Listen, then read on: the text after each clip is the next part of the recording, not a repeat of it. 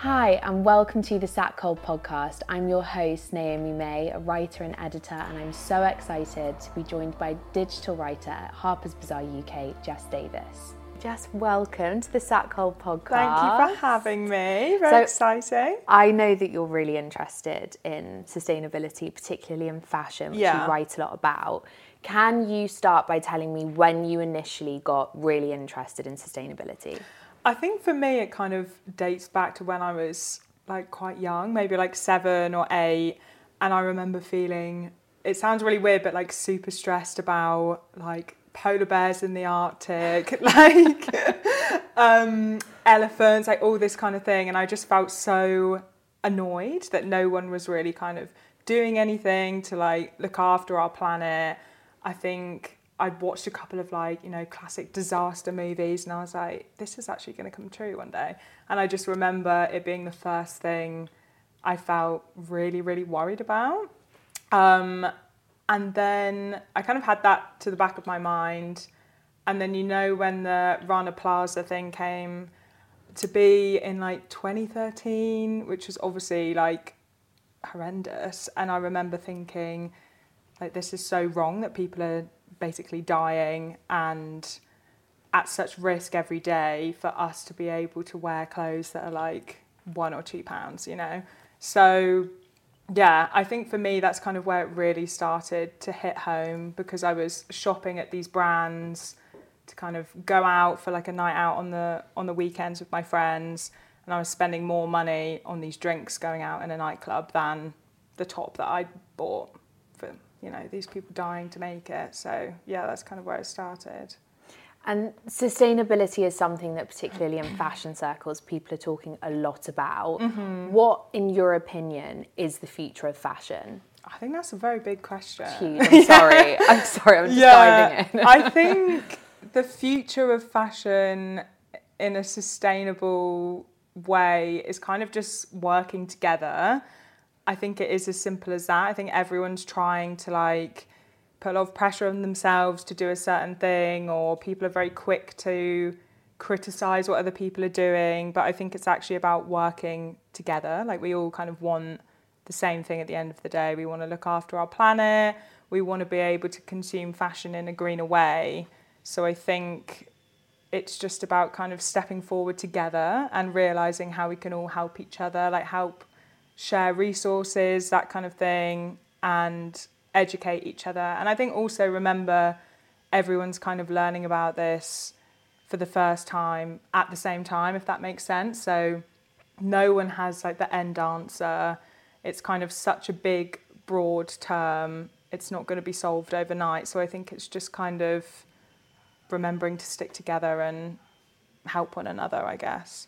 So what role do you think journalism has to play in terms of making readers more aware of sustainable issues? I think the responsibility is acting as a middleman between what you need to do to be a like eco-conscious shopper and how that kind of applies to the person. So I think in sustainability, it's very jargon heavy, it's very confusing, there's a lot of buzzwords. I think it can be really overwhelming if you're just wanting like quite a straightforward answer on what you can do that day. So I think for journalists, it's kind of about simplifying the message and making it, I guess, like easier to digest for shoppers, whether that's telling them about rental fashion, resale, how important secondhand shopping is, that kind of thing. And you edit a franchise for Harper's Bazaar called Unstitched. Tell me a little bit more about that, what it is, when you launched it and why you launched it. So we've kind of been doing it for the past maybe 3-4 years now. And it's basically a way to inform our readers about the brands that they should be championing, that they should be supporting, people who are doing good things. So it's kind of like, we have quite a big roundup of sustainable brands on Bazaar, but it's like a deeper level than that. So we ask the same questions. We ask the designers, what makes a sustainable brand? What's the smallest, most efficient change a shopper could make? today? Where do you turn to when you need more information and clarity about sustainability? That kind of thing. So it's been really interesting to see kind of what they all say, and everyone kind of says a different thing every time. So yeah. What's been the most interesting thing that you've learned from it? I think the most interesting thing, I think their answers are always quite simple. So my favourite question is, what's the smallest change someone could make? And they always kind of just say, buy less, buy better, which I guess that's what everyone's saying at the moment. But I think it's been really interesting to see what different people have to say. And it's always kind of like something as simple as that, or making the most of what you already have in your wardrobe, befriending like a good tailor, resale, rental, kind of anything that contributes to that circular fashion model.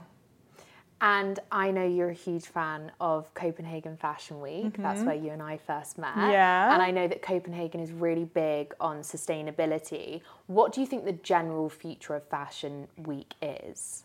I think that's really hard because although it almost doesn't really make sense, because I guess in order to be greener with your fashion choices, you want to step away from that seasonal approach. You kind of want a wardrobe that's going to work for you, whatever the season, whatever the year, kind of stepping away from those trend-led moments and collections and pieces.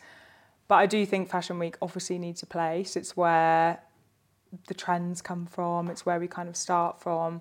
But I think if you look at how Copenhagen do it, you can still kind of operate on that sort of calendar, but make sure like the logistics side of things are a little bit more sustainable. So people sharing cars, people using like renewable energy and like things like that wherever they can, sustainable set design, championing the right brands, as I've said before. So I think there is a way you could kind of operate, but still in a greener way. Yeah. And what's one thing that businesses could do that would make their business more sustainable? I think the thing that they should focus on is being transparent. So that's talking about their whole supply chain, where they're getting the raw materials from. Are they using sustainable recycled packaging? Are they paying their workers correctly? I think that all comes under that umbrella of transparency, which is really important. And that also shows that we can trust them as a business or a brand. So then we're more likely to recommend them to our readers as a source that you can trust. And do you think social media helps or hinders these conversations around sustainability? I think with any big topic, social media is a tricky one. Sometimes it can be helpful, sometimes it can do more harm than good. But I think with sustainability, as it's quite a new term, it's a very broad subject, I think it's quite a good educational tool. So you can almost make your own resources on there. You can follow the right people, follow campaigners. You can find good articles to read, follow sustainable journalists that are experts in that field. So I think it is quite a good tool for shoppers and readers to use as their own resource, I guess. And what 3 things should people be aware of in order to make more sustainable fashion choices? As in shoppers? Yes. Yeah. I think rental is great for those occasion wear dressing where you want something special but you're only going to wear it once out of the year. I think that's great. I've definitely done that for weddings, birthday parties, like that kind of thing. Anything special, I'll always go for rental. Resale obviously is great because you're kind of buying secondhand, you're not having to buy anything new, and it's also quite a good excuse to invest in pieces that will kind of stand the test of time in your own wardrobe and build that forever wardrobe yourself. What else? And then I think just like doing your research and supporting the right brands. There's a lot of brands out there doing great things. So yeah, I think it's just about doing your research and yeah, just being in the know, I guess. Jess, thank you so much for joining us on the Thank you for having me. today. Thank you. Thank you.